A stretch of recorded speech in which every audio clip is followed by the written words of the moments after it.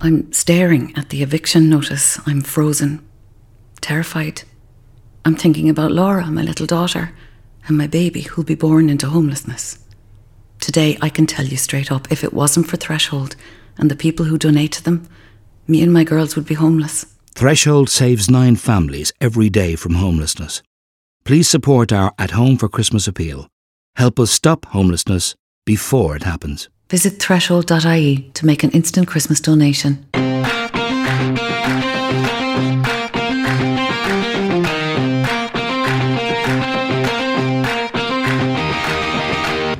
Welcome to Reboot Republic, the podcast that goes behind the headlines and looks at the big issues in this republic of inequality. We are the podcast of solutions and the podcast of hope, and I'm your host, Rory Hearn. And I'm delighted to be joined on the podcast today by someone who is he's a well-known national figure, someone who's really has an interesting perspective on things. And I'm really looking forward to this conversation about the broad area of housing, homelessness, mental health, the connections, well-being. Delighted to have on Reboot Republic Dr. Eddie Murphy, clinical psychologist. Eddie, thanks for joining me today. Rory, it's great to be here and appreciate you asking me. And I think a couple of things. First of all, I want to commend the work that you're doing and the advocacy. And I think you're in a very important voice in this whole area of highlighting the need and for housing and housing solutions. And I think the fact that you use 2 words in your opening there around hope and solutions, and I hope somewhere along the line that we too can echo them really powerful but important words, and we can get into that. I'm really looking forward to our conversation today. Great, Eddie. No, I am glad you picked up on that as well, because it is, it can be very hard, to both work in the area, highlight it, and obviously the people living it, and people I know and family and everything who are in situations that vary from housing insecurity, people facing eviction from landlords who are selling up, to people not being able to buy a home. I've you might have seen it. I've cried on national television over thinking about the future of my kids and where they'll get housing, and that's not bullshit like that. These are very real situations that people are living in. There's actually a lot of, and someone actually posted, it was actually on Lust for Life, which I know the mental health charity that both of us support, that someone wrote a very interesting blog, I can't remember their name, around the link between housing and mental health. And they talked about this kind of constant sense of insecurity, feeling of dread, and it goes in so many layers from people who are homeless. And I want to talk to you about that because we and me, you've interacted over this, and we've been in touch and we've highlighted, and I'm really looking forward to getting your perspective on it. But maybe to start with, maybe you could talk broadly about how does housing affect our mental health? Yeah, well, and well-being, because I know you maybe explain that as well, because mental health is seen as in a negative sense and well-being is something broader. Maybe, you go first. So I suppose there's a couple of things, Rory, that like when I think of housing, and I go back to 101 of psychology, actually, which talks like Maslow's hierarchy of needs, that we have these needs in our life. And it's like a pyramid, and the baseline of the pyramid is for food and water and shelter, which is our housing need. And then it goes up, and we move up through the different, we need relationships and friendships, and then we get into this space, and finally it goes up to self-actualization. Yeah. But the primary and the base is this area of having shelter, having a place to call home. And you see, it's so powerful to have a place called home. And when we look in psychology now, we're really interested in this whole area of what's called adverse childhood experiences. They're called ACEs. And those ACEs can include domestic abuse, physical, sexual abuse, but homelessness in itself is an adverse childhood event. And it's really profound, the impact of events that can have on children and young adults, and in terms of their own socialization, their sleep, their levels of anxiety, mental health. We'll go into that. But this whole area of adverse childhood experiences, that homelessness is in of itself an adverse childhood experience. And there's huge data now emerging about the impact of the adverse childhood experiences on children. Yeah. And this human need, and I think if we don't start moving into a direction of housing, this housing security as opposed to insecurity, and where there's a lot of young adults now, and I'm thinking of my own. So in our family makeup, maybe it's helpful to just help our listeners too. So I have two boys. They're 13 and 11, and so one is just started secondary school, one is in primary school, in 5th class in primary school, and but where are there so in the 80s, so I'm in the 50s now, right? So I've been around the road a bit, and I grew up still in the a young 80s man, Ireland, Eddie. well, there was no work, right, in Ireland, so I emigrated for 12 years, and it was actually I always say I grew up in England and did 12 years there and a year in the US, and but there was never a sense that you were locked out of anything per se. You sort of worked, and I trained originally as a nurse, and unlike you, as a beautiful academic mind and all the rest of it, I worked really hard and I learned to study. It's a real message of my mind might be academic. I wouldn't say it's very beautiful though. I'd say beautiful mind, Rory. I know you have a beautiful heart. I know that. I know we've probably physically met only twice or three times, but I know one thing is that you have integrity in spades. And I think that comes from having a beautiful heart. And your values aren't just about yourself. Your values are based on the society that you want to see. And I too want to see society for wouldn't it be amazing if we had a society, an economy that was built around our hearts? Yeah, definitely. Well,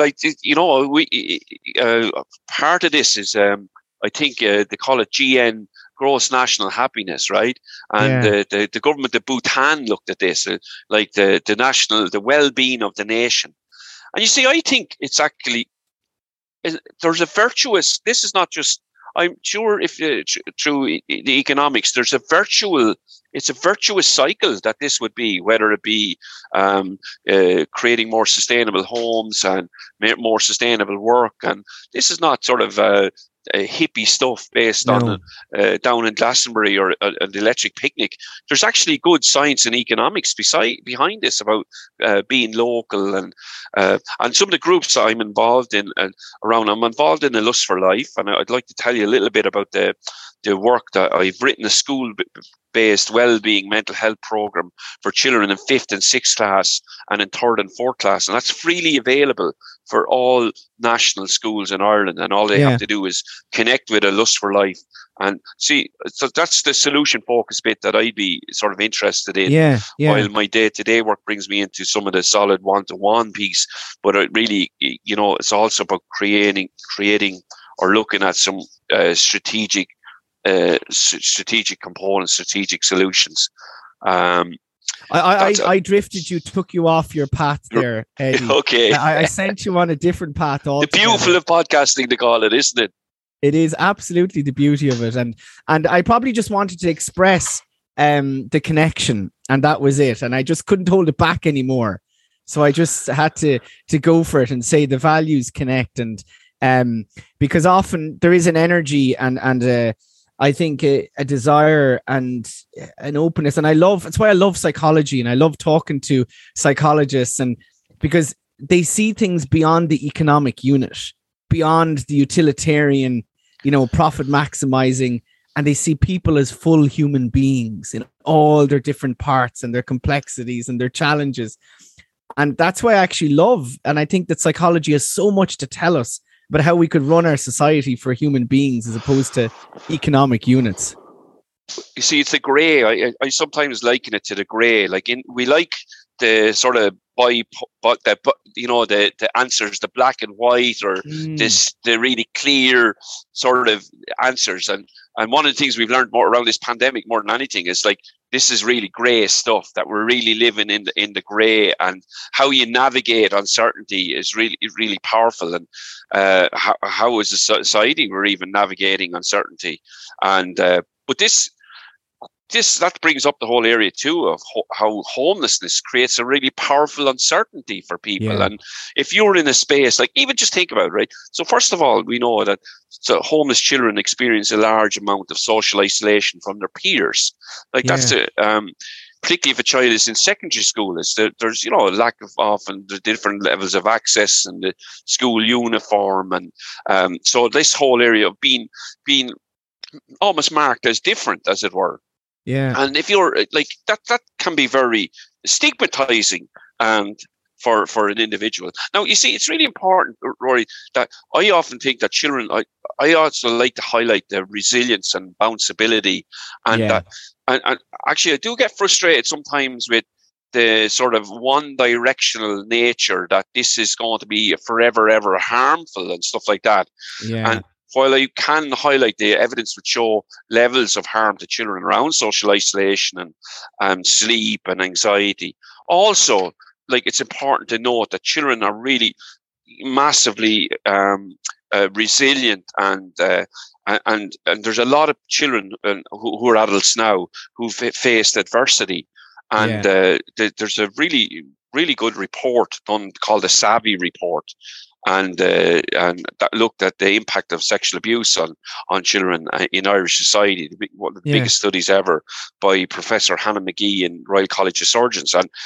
But the real key message there was the amount of survivorship and people and that. So that's important to highlight too. I wouldn't like to think it's just a unidirectional piece, No, that is really important. And it's something that I find quite challenging as well around this area, doing advocacy and trying to highlight the impact of the crisis, and particularly on children, which is that sense that, that it has an impact. And I want to highlight the impact because I feel policymakers and even the public doesn't get or aren't taking in the actual, destructive impact of not just homelessness, but housing insecurity, of people living and their families living in situations of constant stress, and worry about housing, and that does have a very real impact. Like, for example, we measure in the monthly homelessness figures the amount of families who are in emergency accommodation, but there's at least twice that become homeless every month. They go through a process of losing their home, and then they might find somewhere else, or they go couch surfing. But even the process of losing your home, that is a traumatic event. Yeah, definitely. So, I mean, again, because it is core around having this, it's a core need to have, and losing, having that level of insecurity and uncertainty, and like what we know, even that teachers, and I've been looking at, in preparation, I've done my homework there, lecture, Rory. Mahan Buchel, Murphy. No, hobber. But, teachers report that children became more anxious towards the end of the day, just before they were go back to their sort of their insecure quarters, as it were, that children, in terms of anxiety, that there's a large amount of disruption and uncertainty, and it does impact in terms of their sense of place, and sense of even having personal objects that are really important, and that children value. That's when there's a rush to move from one temporary accommodation to another, then teachers or children can react to that, and teachers see this, and parents see it, and healthcare workers see it as well. Yeah. And it's something that, even when you talked about Maslow's hierarchy of needs, because I've looked at that, because within Maslow's hierarchy, I think it's the second or third one, there's the sense of belonging is actually that when you move up from the basic needs, you can then achieve the sense of belonging to somewhere. And that sense of belonging is quite profound. It affects us, that if we don't have, and particularly I imagine as children, that we need that sense of stability in a place That, because we yearn for security within which we can then develop and grow as we're supposed to do as children.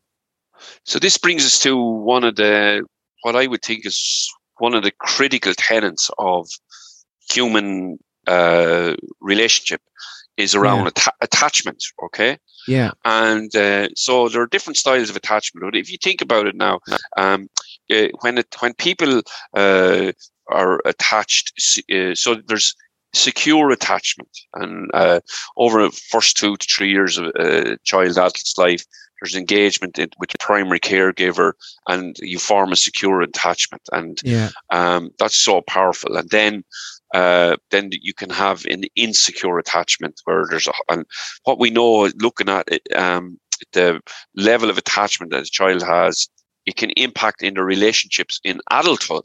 It's actually predictive of relationships in adulthood. So you can have a insecure attachment, or you can have very disruptive attachment in certain circumstances as well. And so if you think about just homelessness or housing instability, anything that creates parental anxiety, impacts on parental stress, is going to impact on their capacity to connect with their child. Particularly the sense of homelessness is again going to impact on that level of attachment. So these are I'm probably thinking of a very bad example, but these are fractures that can happen at a psychological level that can impact on the individual, but also it impacts on society because of the impact on that individual going forward.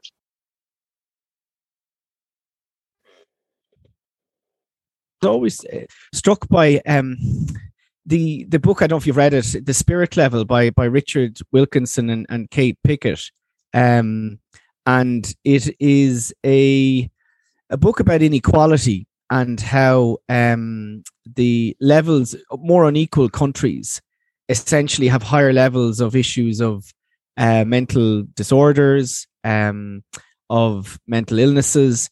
And their argument is that actually in more unequal countries, there's issues of status inequalities. And I kind of think about this, that in many ways, homelessness and housing insecurity affects all of us in society, because we don't, we all feel what's going on at some level. I haven't read that book, but just go through the treatise again, what it's saying. So it's kind of this idea that we're all, like, when we see homeless people on the street, that affects us. Most people it affects, emotionally on some level. They don't feel good about themselves. They don't feel good about society.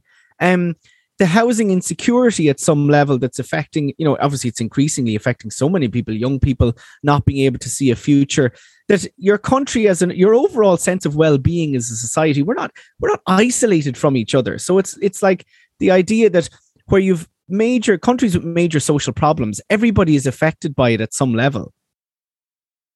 Yeah, I think that's interesting. And I mean, what you can add it depends on how your society is drawn. It's not necessarily about the wealth of a society. It's that is your society driven towards individualism, e.g. like America or whatever, or more towards social orientated, such as maybe the Scandi countries.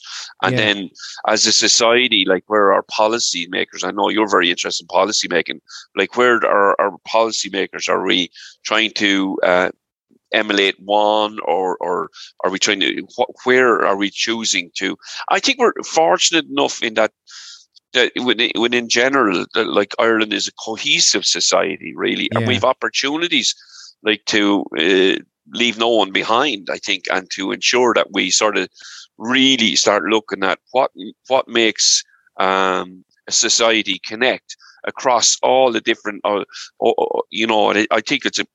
think it's a very positive thing, like the growth in our population, the diversity in our population, but we also have to ensure that we're creating opportunities for connection, and sometimes that might happen naturalistic in more rural communities. So I'm speaking with a big bog accent from County Laois, and where our football club are doing really well, and it connects us and stuff like that. But we sometimes need other avenues to connect with individuals, whether it's through social justice type of advocacy or through connecting through nature, ecological or nature-based solutions or whatever.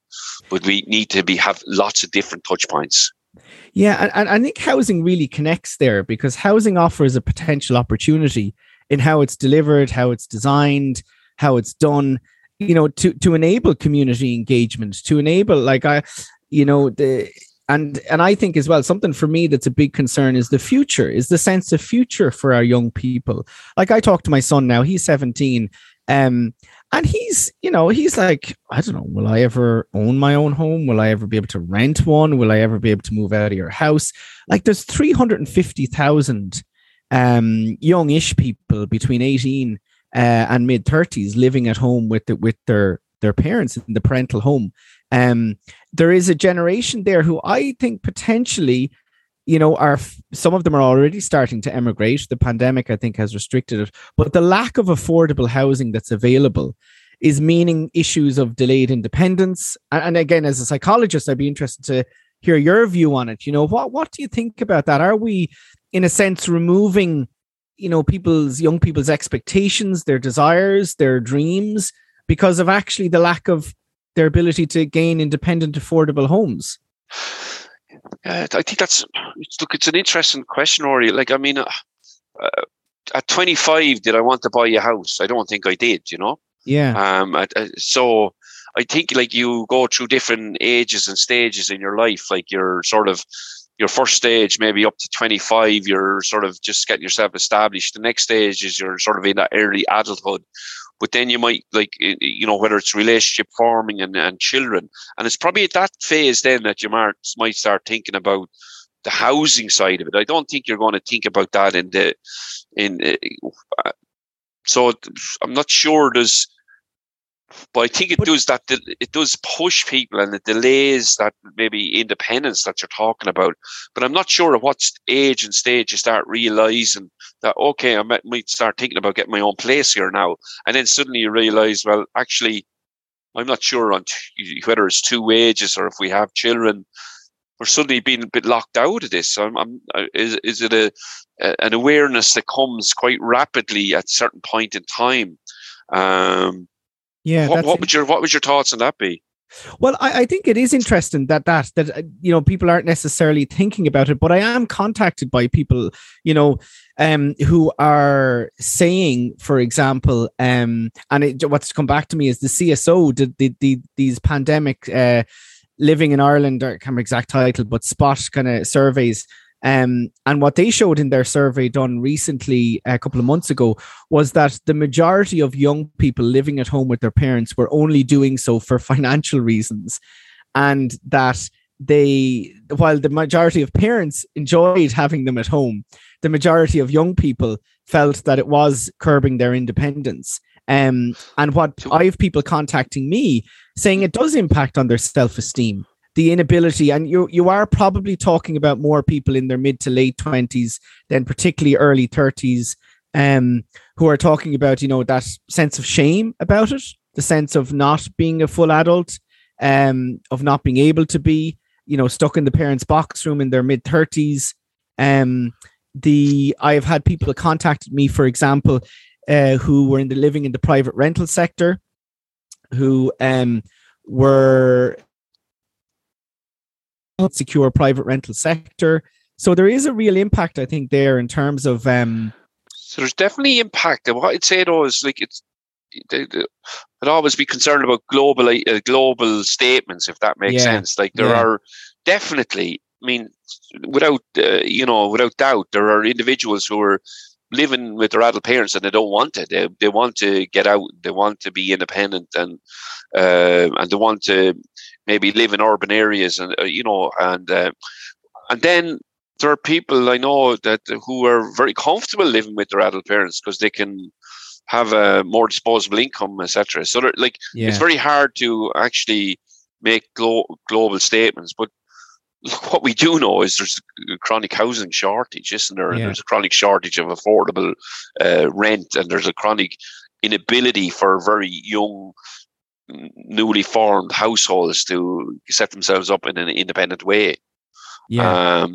So, yeah, no, it's interesting. I think to tease that out in terms of, I do feel, and from what young people are contacting me, there is that sense that when we can emigrate, we will emigrate. And I feel that that's not really coming through in the conversation. And in part, it's because COVID, I think. COVID has just taken over everything.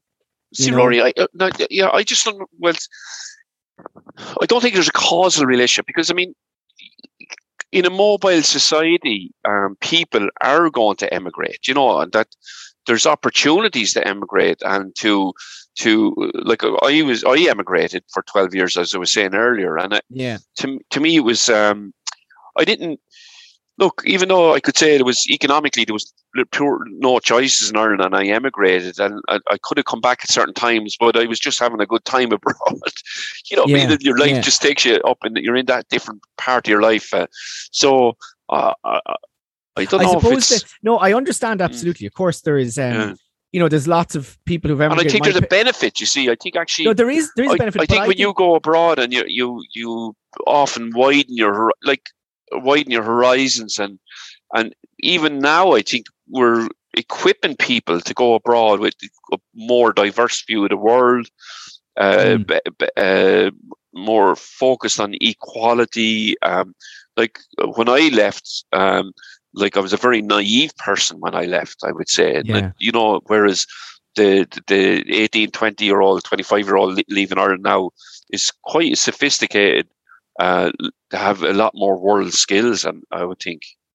No, I hear what you're saying there, and I think that is absolutely true. And my own parents emigrated to Canada, and then came back. And I suppose in some ways I'm probably coloured by what happened during the crash, and the generation that we lost of young people, and probably in my mind, that period was. I lost friends. I say I lost them. They moved. My brother moved to Australia. In part, he didn't come back because of housing. Not the only reason, but they go off, they form. And I feel that loss of the relationship, that loss of that loss of that relationship. That brother was one of my best friends. And I could see two bits to that. And I think that's a really very fair point. And it's a bit like my work or maybe on your work, okay? But in my work, I don't know would I be able to hold my heart, as it were, if I just if I was focused on all where the really impact of mental health it would be all the time, if that makes sense, yeah. And if you were just coloured by just doing, if you're engaged at that cold face all the time doing that, then sometimes the helicopter view of well-being, mental health, and mental illness, and the continuum right throughout. And if you're just in one focus of that, you might go, okay, well, there's other components of that. But saying that, I was involved in some of the research there around the impact of that housing crisis, and where there was an increase in levels of suicide, and where I did some work with the Irish Mortgage Holdings Association and David Hall did some research on that and looked at the level of alcohol, the levels of depression, anxiety for people that were in mortgage distress. And it was incredible. So I suppose I'm just saying on one hand and on the other hand, if that makes sense. I'm trying to keep that balance really view that I suppose like yourself, that's where you're at the hard end of where you see and people are reaching out around the impact of homelessness and that. And at the other side of that conversation, you're trying to speak to policy-based solutions, which I think is, if you didn't have that other side of speaking out and that policy-based solutions, you could just get overwhelmed. I'm sure at times you do get overwhelmed at the other part. Absolutely. Yeah. No, absolutely, you do. And in part, that's probably like I feel, and I don't try and, obviously a certain amount you have to shut out, to try and survive, because you would get utterly overwhelmed with the human crisis that's going on. And I kind of feel, I think, frustrated that human crisis isn't talked about enough, that it's, it feels to me, and it's probably then I'm probably to a certain extent trying to overcompensate by pointing out, the extent of a human, what I call. Well, there is a human crisis there. Let's not sugarcoat it. Let's be very clear. There is a human crisis there. There is incredible psychological impact around homelessness on adults and children.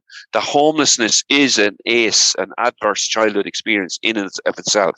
The homelessness causes social isolation, anxiety, sleep disturbance, loss of sense of place, impacts on attachment.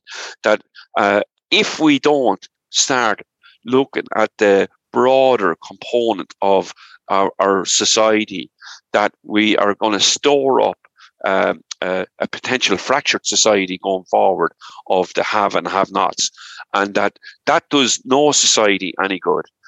Shutting out parts of society. That a society that functions well is cohesive, has a connection with each other, has a capacity for, and that's why I think around some of the aspects of Irish society, I think we're there's a huge amount of work to be done in this area, but also that we're coming from a place too, that like from a values-driven place, I hope that could sort of start re-examining some of this as well. Yeah, no, I absolutely agree with you. And for me, I increasingly, in the way I'm trying to communicate the solutions and communicate the issue, I'm trying to frame it in that way of the values and also the human impacts. And because I think in particular, if we look at housing, there's a number of things that I kind of think what you're saying there is absolutely right. That I think, for example, solutions. Obviously, there's a lot of talk about, the built to rent, the investors, and, we have to wait for the market. And you got some slagging recently, did you? I did get a lot of slagging. What was that? How is that? How does you must be saying the right things if you're threatening people. So you keep doing what you're doing, Rory Hearn, because you're doing it right. Believe me. Well, listen, I'll go on and say there is absolutely that there's no doubt that very significant big financial interests feel worried about that's what I was going to say, actually. That's what you were talking there about, the values flowing. And I feel hope, and I talk about this, that I think Ireland has gone, and the positive side of this, I think we've gone through such a change as a society that I'm so glad we're alive now and not 50 years ago, in that I feel Ireland is such a progressive place now. There's such values that did exist in the past, like cooperative values, values of social justice. But then, we had a state and all those problems and all the abuse and everything within families, within state, within church, that we're moving towards. And I think of repeal of marriage equality, of the values, even talking of mental health, the work that you've done, that Lust for Life have done, that I think we're more open as a society. We think more about things. We're more educated. There's so many reasons to be hopeful. But And I think for me, it's about how do we keep that blowing wind of value change. Yeah, that's true. That is in a progressive way, and apply it to housing. Yes, you're right. Yeah, apply it, and I think you're right to highlight that that as a society, that if you sustain this energy around housing people, getting away from a charity orientated look at the world, see this as social justice, see this as equality, see this as a society that will only aid society in terms of children attendance at school and all the virtual components of this. And it's keeping that I agree, keeping that, minimizing the negative effects and enhancing the positive effects of that. Yeah. I think it's important to have that story go. I think you're right. And maybe the conversation, I think you're right, maybe is not broadening enough to say these are the societal benefits on it, both at an individual, as a community, as an individual, family, community, and a societal benefit of housing individuals from a psychological point of view, anyway. Yes, exactly. That's exactly it. And where I then bring that to is what it challenges is the dominant market view and investor fund view and developer view that, housing is predominantly something that people make money from, and we deliver on the basis we make money from it.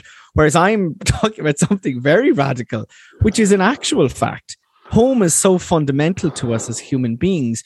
We think we need to think more of it like health and education, and therefore cooperative values of, the role of the state, all that needs to change around housing. So it is not just seen as this investment asset. And I feel the cultural revolution that's underway is, I think, a lot of young people, and not so young people, a lot of people were hit by the crash as well, don't see housing as an investment anymore. They don't see themselves trying to buy 1 or 2 or 3 homes. They see it as, I'm happy I have a secure home and I want my kids to have a secure home. And that's what our housing system should do.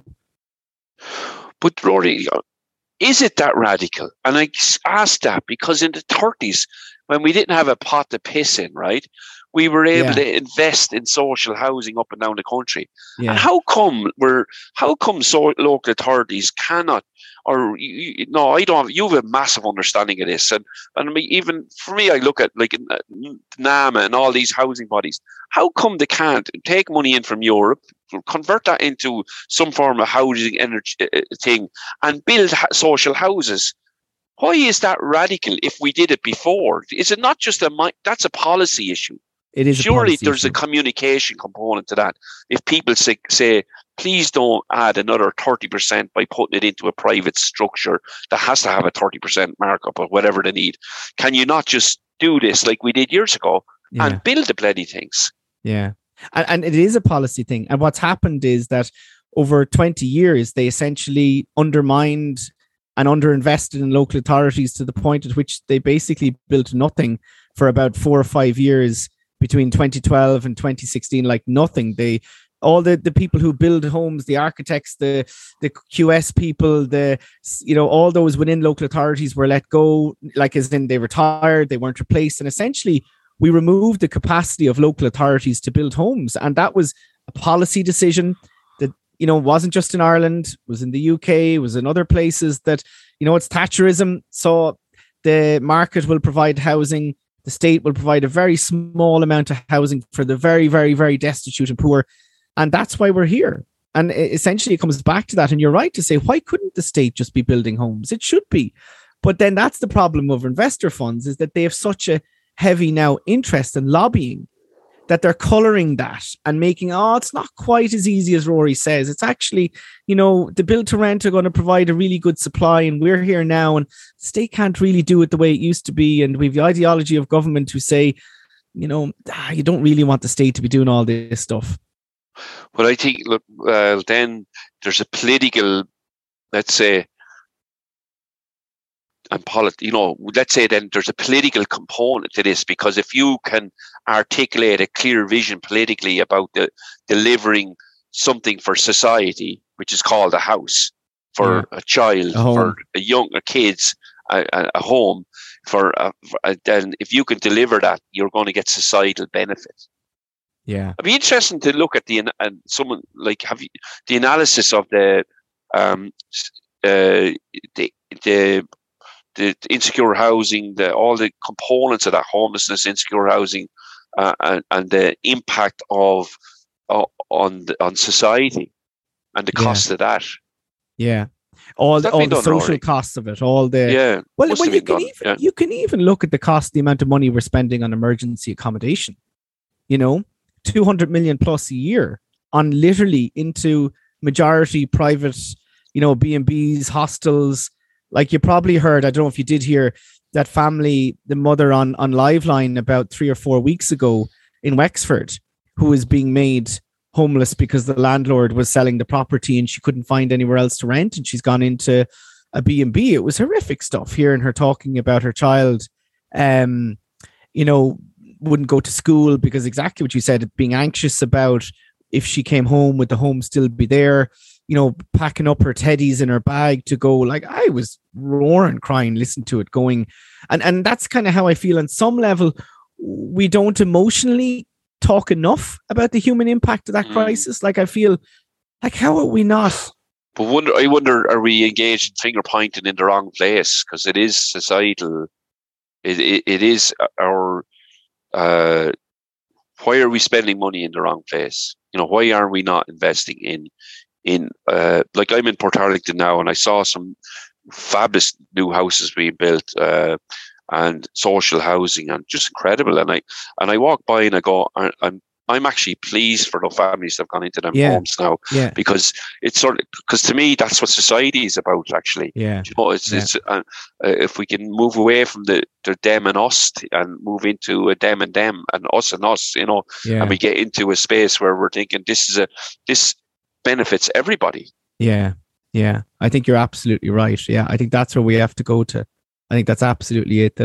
And it kind of was a bit of a point I was trying to make earlier, that we all lose with inequality. We all lose as a society. And I get that piece too.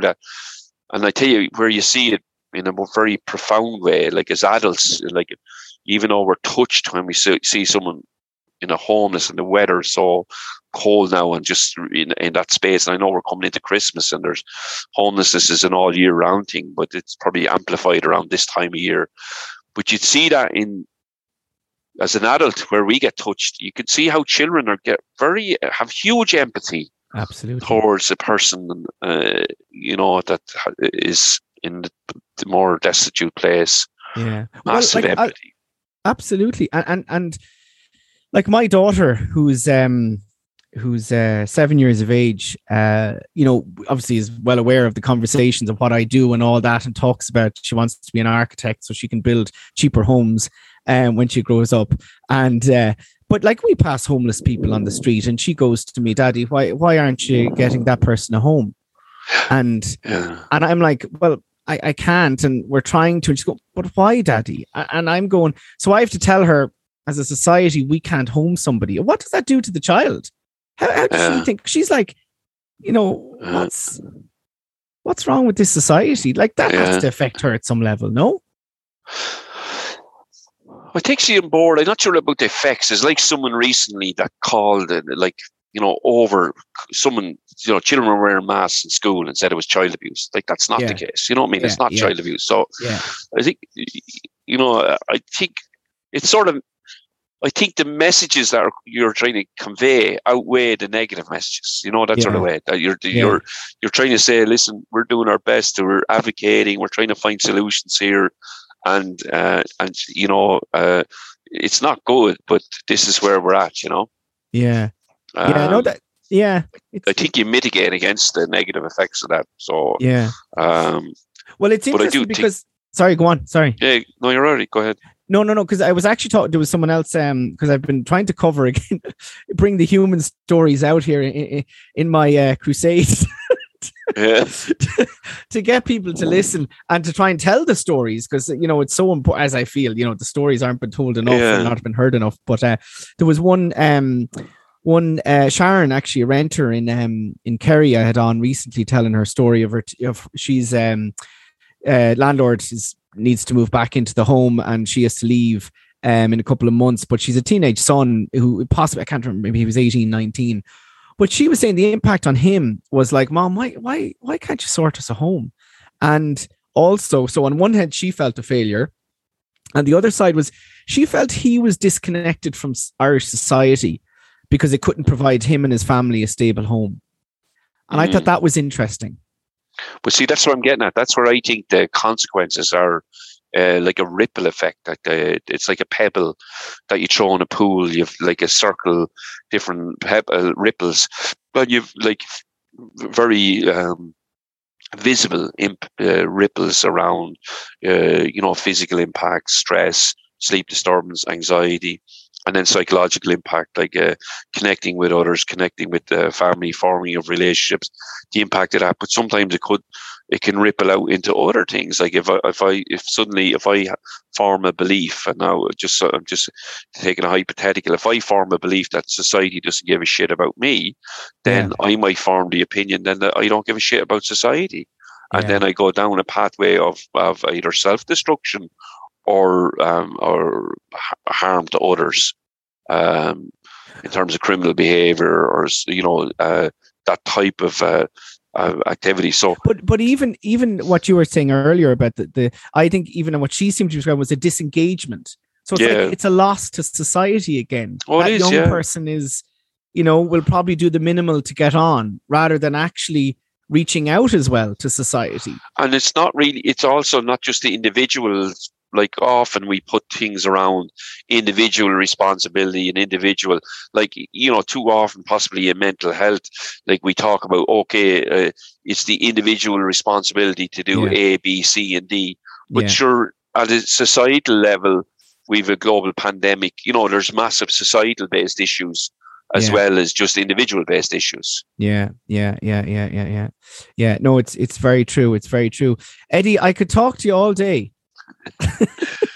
Let's move to the hope space, right? Yeah. Because I think it's important that by conversations like this that we're maybe, I often think about dropping a seed. That this is the type of thing I use in therapy, and think about it that sometimes you can drop a seed and hopefully that will grow. Yeah. And the seed that we're trying to drop here is that that societal change will see the impact, the positive impact, the positive impact of supporting a society that supports housing and homes for individuals and families, and that will have a ripple effect for all of us in a positive way. Yeah, absolutely. And hope on that is a couple of bits of hope there. There was a psychologist from a clinical psychologist from St. James's, I think it was. I can't remember myself, but she spoke of the positive impact of people who are homeless getting homes in terms of mental health and being able to engage with services as a real positive and transformative in their lives, and moving from so when people do get homes, the power of that, the ability to be able to take up services and continue to get support. The other hope is that local authorities are now actually at some level, you mentioned, Port Talbot, they're small, but they're building homes. And I think it's about how we expand that out now, how we really push that out, that we're starting, I feel, to get on the track, but we need to really put everything we have behind that to get there. Ó Cualann Co-housing is a not-for-profit housing affordable provider, are starting, they're building a few hundred homes. It needs to be thousands, but I feel the answers are there. I even think in terms of the moratorium on evictions, the ban on evictions that was brought in during COVID. Remember, I don't know if you remember that, it stopped homelessness. Why don't we bring that back in again for a year? It's, the seeds are there, that what we can do is there. We just need to push it on, I feel. And Rory, I can see you setting up a housing association next. I've thought about it. There's a lot out there is the thing, so I feel like I'm supporting the ones that are there. That's kind of how I feel. And but it takes a lot of time and energy. It's but in terms of quite often people say you're carving the pie, but by inflating the pie, by having another one that's not for profit and will achieve the one, maybe that's the mechanism for having multiple around every community in Ireland. Yeah. No, I think you're right. I think it's definitely something I have thought about, and I do think about that you have to show by doing as well if you can. But then we have different roles, and different strengths, but it's definitely something I think about. Maybe you could join me in it. I'll tell you one thing about what's really fascinating, right? So I worked in mental health a long time, and years ago, they used to, and when the old institutional model of mental health was, people that were long stay patients moved into rehabilitation. Yeah. And then they built a sort of a house on the ground of the old institution. Yeah. And then they moved from a rehabilitation into the house on the ground, and then into a house. And sometimes people, this is where I believe this housing first model totally works, and it's the same with that, with individuals with mental health issues, into housing, and they get the supports around the individual. That's the only way to go, rather than this incremental model that we need to the homes first and then put the supports into place. Otherwise, we're disadvantaging people and keeping them away from their forever home.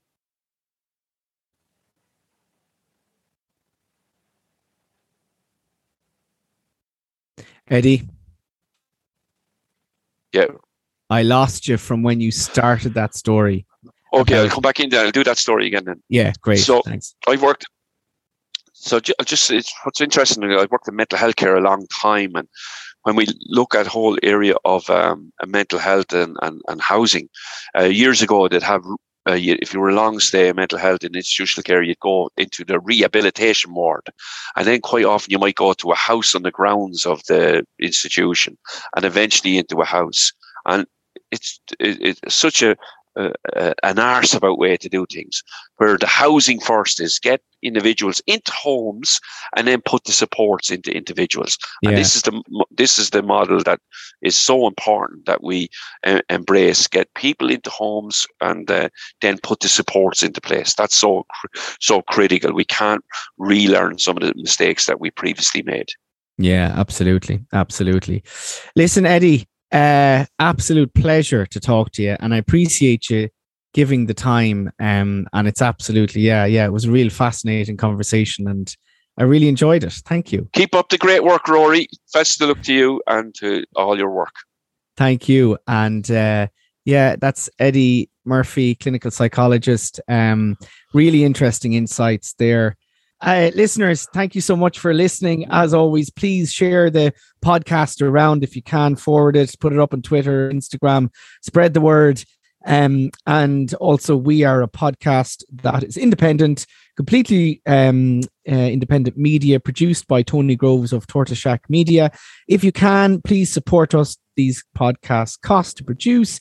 Go over to patreon.com/Tortoise Shack, become a supporter, sign up for €3, €4, whatever you can each month. You will get the podcast first before it goes out everywhere to your email, and you get the podcast from across the Tortoise Shack platform as well. Please support independent media, support us to keep going, become a patron. Thank you very much, and we'll talk to you all soon.